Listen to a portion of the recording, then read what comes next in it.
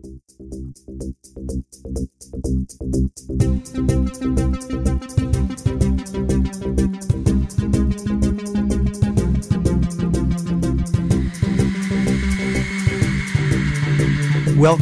to Barry Piro's Haunted Happenings podcast, where I share in-depth stories of the paranormal, the supernatural, and the unexplained. So turn off your lights, sit back, and prepare to be scared.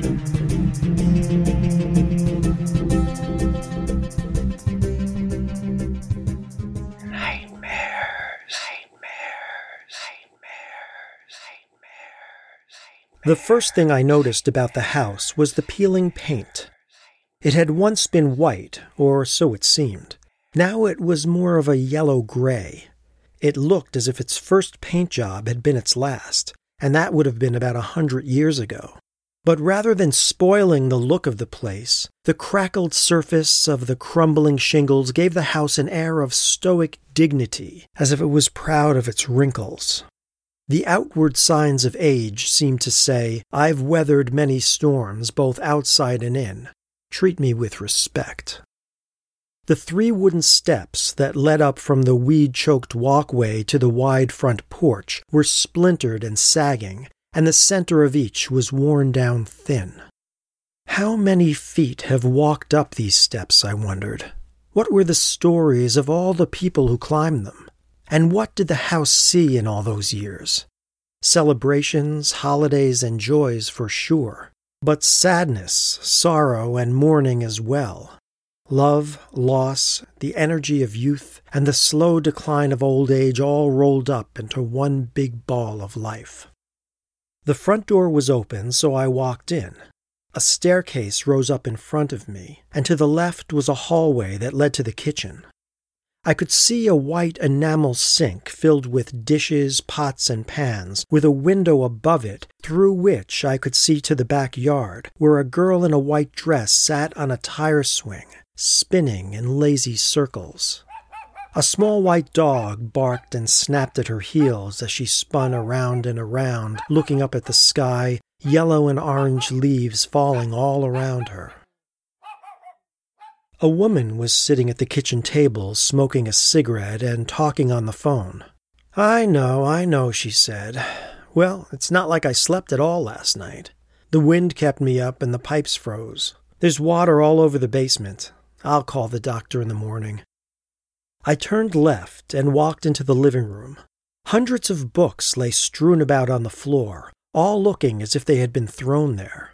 The spines of some were broken, and stray pages blew across the floor, stirred by the breeze that came through a broken window above the fireplace mantel. I made no effort to step around these books. Instead, my bare feet sought out those that were lying flat, and I walked on them as if I was making my way across a brook, stepping gingerly from one to another to avoid getting wet. As I neared the end of my journey across the room, an open book caught my attention. It was a children's book. I didn't bend down to read it, but instead turned the pages with my toe. Colorful illustrations of a young boy holding a large sword moved across the page like a movie. He seemed to be protecting a smaller boy who huddled behind him, clinging to his waist. As I was about to turn to the next page, a voice called out to me, "Would you give me a hand with this box?"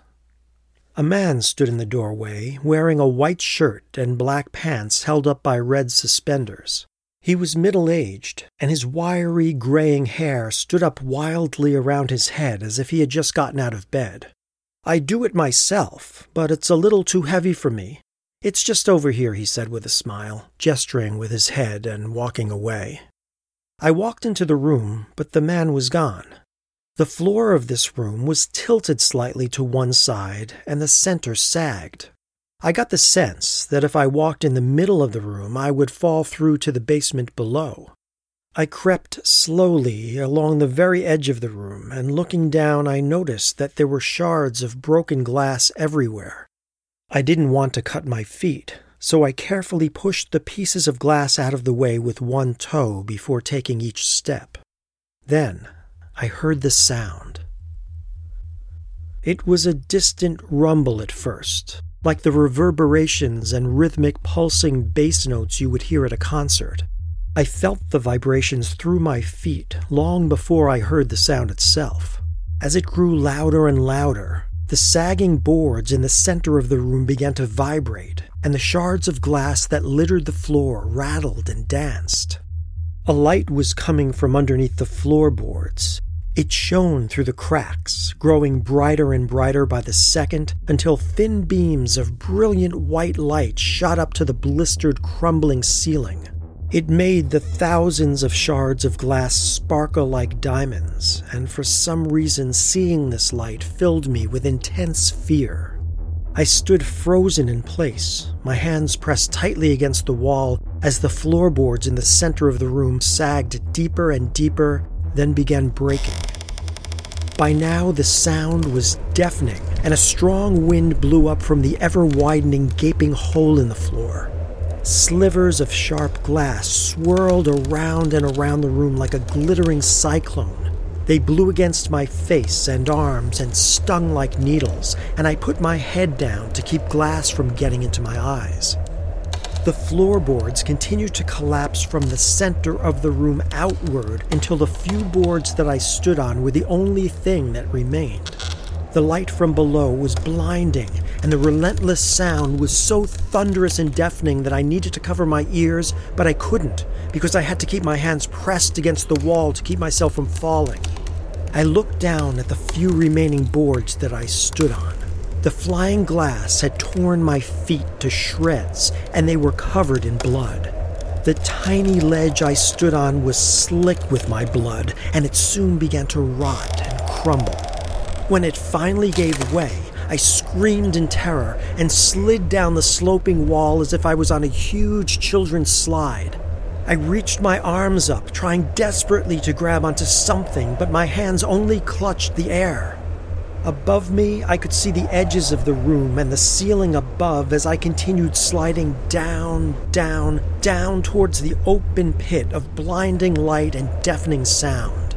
I tried to stop my descent by pressing my hands and feet down, but the surface of the steep, sloping wall was as slick as ice.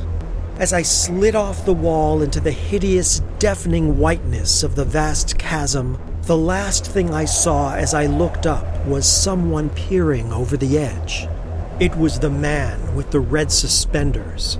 He looked down at me, smiled and waved, then turned away. We all have bad dreams from time to time, but nightmares are a type of dream that are in a category all their own. They're terrifying dreams that trigger a strong emotional response from the mind, typically fear, but also despair, anxiety, or extreme sadness. Nightmares may also contain situations of psychological or physical terror and panic.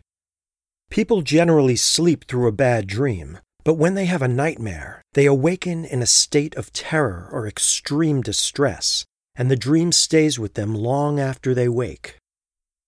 The word nightmare is derived from the Old English word mare, but in this case, we're not talking about a horse.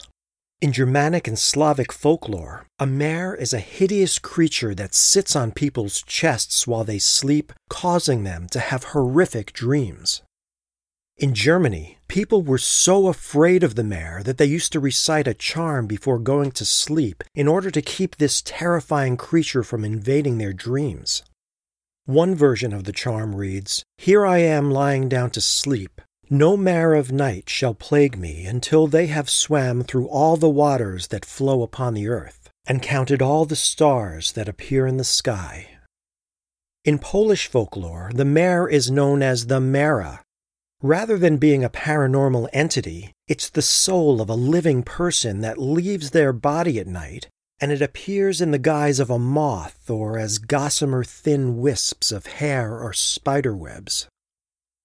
In Czech folklore, the mara is known as the night butterfly, a large moth-like creature that lands on unsuspecting sleepers, causing them to have nightmares.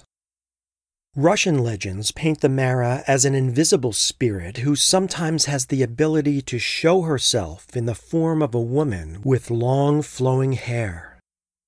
In other traditions, the Mara is a succubus-like creature who seduces men in their dreams, then has sex with them. But as pleasurable as the experience may be for the dreamer, this demonic sexual encounter ultimately leads to their death. In Serbian folklore, the Mara is a spirit who slips quietly through a keyhole at night, then strangles you while you sleep. The Mare is synonymous with another folk tradition known as the night hag or old hag, a creature associated with sleep paralysis.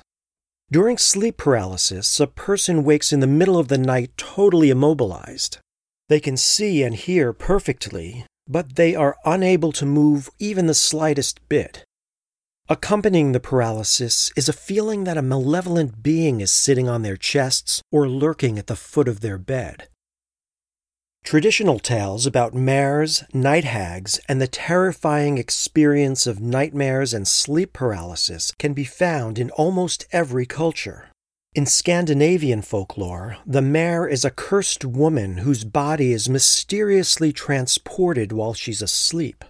In this trance-like state, she visits people in her village at night and sits on their rib cages, causing them to have nightmares.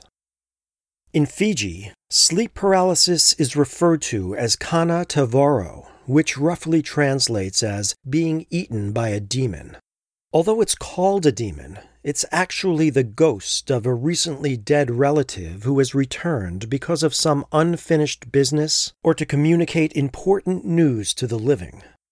The person who finds themselves in this paralyzed state can chase away the spirit simply by telling them to go away or by cursing at them. In Turkish folklore, sleep paralysis and nightmares are attributed to a visitation by a supernatural being known as a jinn. The jinn are said to be created by God from fire before the creation of mankind. This invisible creature comes to the victim's room at night, immobilizes them by holding them down, then starts to strangle them. It's said that to get rid of the jinn, one needs to pray to Allah by reading special passages from the Quran. In some versions of the story, the jinn wears a wide hat during these visitations. If the person is courageous enough to take its hat, the jinn will become his slave. Interestingly, these hat-wearing jinns are very similar to people's description of shadow people. Now, a shadow person is a solid black figure that often appears at night, and it's accompanied by a feeling of dread. Many shadow people are described as wearing hats, so the dark specter is sometimes referred to as the Hat Man. Descriptions of shadowy, human-like figures who show up at night have appeared in folklore traditions across cultures. One example comes from the Native American Choctaw tribe's mythology, which tells of a being known as the Nalusa Cheeto. This shadowy creature is so feared that many will not even utter its name for fear that doing so will summon the spirit. And there's good reason to be afraid of this dark nocturnal visitor. The Nalusa Cheeto not only appears in the night as a solid black figure looming over the beds of its victims, it also eats their souls if they allow evil thoughts or depression to enter their minds.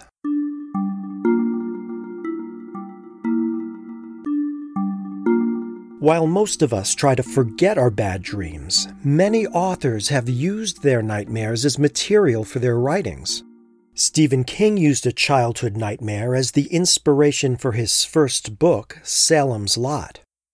He said, "It was a dream where I came up a hill and there was a gallows on top of this hill with birds all flying around it. There was a hanged man there. He had died not by having his neck broken, but by strangulation. I could tell because his face was all puffy and purple. As I came close to him, he opened his eyes, reached his hands out, and grabbed me. Another example of a nightmare used as the inspiration for a literary work comes from Mary Shelley, who attributed her inspiration for the novel Frankenstein to a particularly gruesome nightmare. In the book's preface, she wrote, "I saw the pale student of the unhallowed arts kneeling beside the thing he had put together. I saw the hideous phantasm of a man stretched out. And then, on the working of some powerful engine, it showed signs of life and stirred with an uneasy, half-vital motion." In the fall of 1885, Robert Louis Stevenson was a very sick man. The author of Treasure Island had suffered from poor health ever since he was a child, but this most recent battle with a severe bronchial ailment left him barely able to leave his home. One night, he had a terrifying dream.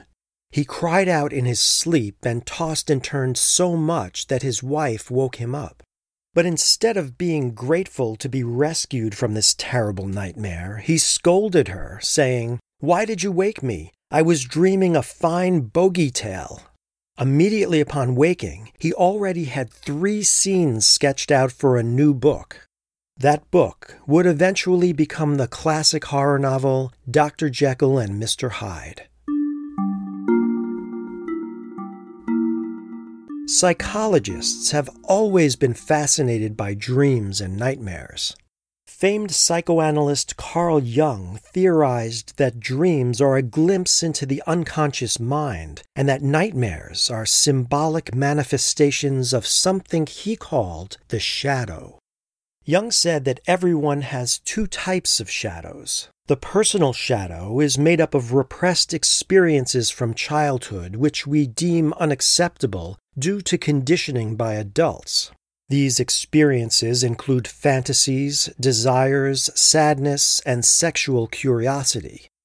The collective shadow contains all of the terrors and struggles that humans have faced since their primal beginnings, as well as our primitive instincts associated with survival, such as sexual desire. According to Jung, nightmares are a reflection of things we unconsciously struggle to accept about ourselves, aspects of our shadow self. By facing our nightmares head-on, we can begin to embrace these repressed feelings and desires so they'll have less of a detrimental effect on our emotional lives. Wouldn't it be amazing if we could actually control our dreams, to change our nightmares into ones that aren't scary at all? Well, believe it or not, some people can do just that. It's called lucid dreaming. During a lucid dream, the dreamer becomes aware that they're dreaming, and they gain control over the dream's characters, narrative, or environment. The idea of lucid dreaming has been around for ages. In 350 BC, Aristotle wrote his treatise On Dreams. In it, he said that one can sometimes be aware while dreaming that one is dreaming. The ancient Egyptians believed that everyone had the ability to lucid dream. They thought that a person's soul left their body at night and that dreams were symbolic of the soul's travels. And since the creator of the dream is our own soul, we can shape our dreams any way we want at will. The Egyptians even built special temples where people would sleep in order to attain this lucid dreaming state. Lucid dreamers are often able to nullify even the most horrific nightmares. I've had this experience myself. I once had a nightmare that I was walking up a staircase in a strange house. As I climbed the stairs, I became more and more uneasy, then terrified, but I didn't know why. When I got to the top of the stairs, standing there blocking my way was a black, featureless figure. I suddenly became aware that this was just a dream, but I didn't wake up. Instead, I walked up to the figure and said, "You're not real." Then I defiantly poked it with one finger, and it vanished before my eyes. I laughed at myself for having created such a creature in my own dream, then finished climbing the stairs. Dreams of the death of loved ones, natural disasters, or violence and murder are common nightmare themes. But apart from the terror and strong emotions that such dreams leave in their wake, there is another thing we fear when we have a nightmare, that it might come true. Unfortunately, some nightmares actually do. Precognitive dreams are those that predict a negative event such as a natural or man-made disaster or the death of a loved one. Such dreams may be a type of warning signal left over from the time of our primitive ancestors. Back then, dreaming of wild animal attacks, sudden severe weather, or war with a neighboring tribe served as a way to prepare for these events. Some believe that the ability to see into the future through our dreams lies dormant in modern man, only surfacing when a particularly horrific or personal tragedy is about to occur. Many people have reported having dreams or nightmares that actually came true. One example comes from a man considered by many to be the greatest American writer of all time, Mark Twain. Twain's given name was Samuel Clemens, and before he became a writer, he was a riverboat pilot in Mississippi. In 1858, Sam and his younger brother Henry were working together on a boat named the Pennsylvania. Sam was an apprentice pilot and Henry was given room and board on the boat in return for doing odd jobs at the various places it would dock. One night, Sam had a terrible dream in which he saw his brother Henry lying dead in a coffin. It wasn't a typical wooden casket, but one made of metal. Henry was wearing a suit that belonged to Sam, and on his chest was a huge bouquet of white roses with a single red rose at the center. Sam woke up in horror, convinced that his brother's body actually was laid out in the next room. He tried to convince himself that the dream was not real, and he ended up walking around outside for hours to try to erase this horrific nightmare from his mind. The dream haunted Sam for days, and he related the details of it to various family members. They brushed it off as being just a bad dream and told him to forget about it. Sam agreed to try to put the dream out of his mind, but the memory of it continued to hang over him. The pilot of the Pennsylvania, William Brown, had a violent temper, and during a voyage downriver, Sam got into a full-blown fight with him. This led to Sam being transferred to another boat while Henry remained on the Pennsylvania. The following day, the Pennsylvania's boiler exploded and the ship caught fire. Henry was badly burned in the disaster. He survived for a short time, but died at a hospital in Memphis a few days later. Although his body was badly burned, his handsome face was untouched. The female volunteers who were helping to tend to the victims of the tragedy were so struck by his beauty that they gave him the best coffin available. When Sam entered the room where his brother was laid out, he was stricken with horror as the exact details of his dream played out before his eyes. His dead brother was lying in a metal casket, wearing the same borrowed suit he had seen in his dream. The only thing missing from the scene was the floral bouquet. But as Sam sat in the room mourning the loss of his brother, a woman came in with a bouquet of white roses. She laid it on Henry's chest. The white bouquet had a single red rose in the center. For the rest of his life, Mark Twain would tell the story of how he dreamed of his brother's death. The experience affected him so much that he was one of the first to join the Society for Psychical Research in the hope that he might better understand how precognitive dreams worked. But he could never escape the thought that he might have been able to prevent his brother's death had he warned him after having that terrible nightmare. By far, the most frightening type of nightmare is one that, thankfully, few ever experience. These are the nightmares that are caused by demons and other dark entities. There are 4 stages to demonic possession: infestation, oppression, obsession, and finally possession. During the oppression stage, Those who are being attacked by a demon almost always experience horrific, perverse, and violent nightmares. As a paranormal investigator, I've had first-hand encounters with people who were in various stages of possession. One case in particular stands out in my mind because of the terrible nightmares that accompanied the demonic infestation. The case involved two sisters. Out of respect for their privacy, I'll refer to them as Melanie and Beth. Both were intelligent, professional women in their 50s. One was a psychologist, the other a nurse. They lived together in a large apartment in upstate New York and never experienced anything unusual until one night Melanie had a terrifying dream of a black hooded figure standing over her bed. When she woke up, the figure was actually in the room with her, standing right next to her bed. After about 20 seconds, this mysterious dark figure faded away. The next morning, Beth came down to breakfast, but before Melanie had a chance to tell of her strange dream, Beth started talking about the nightmare that she had had that night. The dream she told was the exact same dream that Melanie had, right down to the black figure appearing in the room.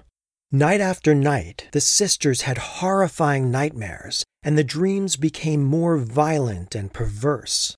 Some involved dead bodies that were horribly mutilated or riddled with bullets lying on the floor of their rooms or sitting in chairs.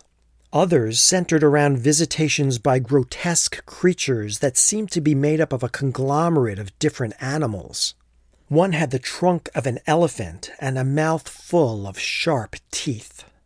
Each time the sisters would have a dream, the creatures in the dream would appear in the room with them upon awakening. And every morning, the sisters would compare notes only to find that they always had the exact same dreams. I've never met a nightmare I didn't love.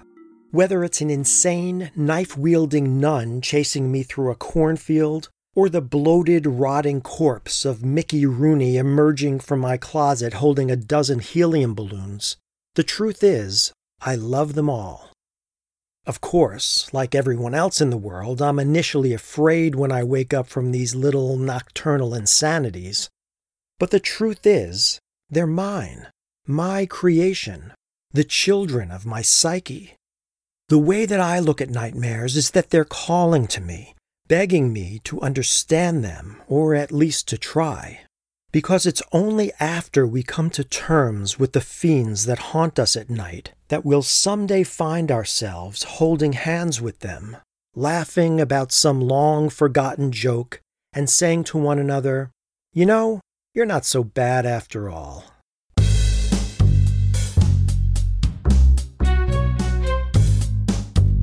If you're enjoying the podcast, please follow me and leave a comment. To contact me, use the email address listed in the program notes. I'm Barry Pirro, and this is Haunted Happenings.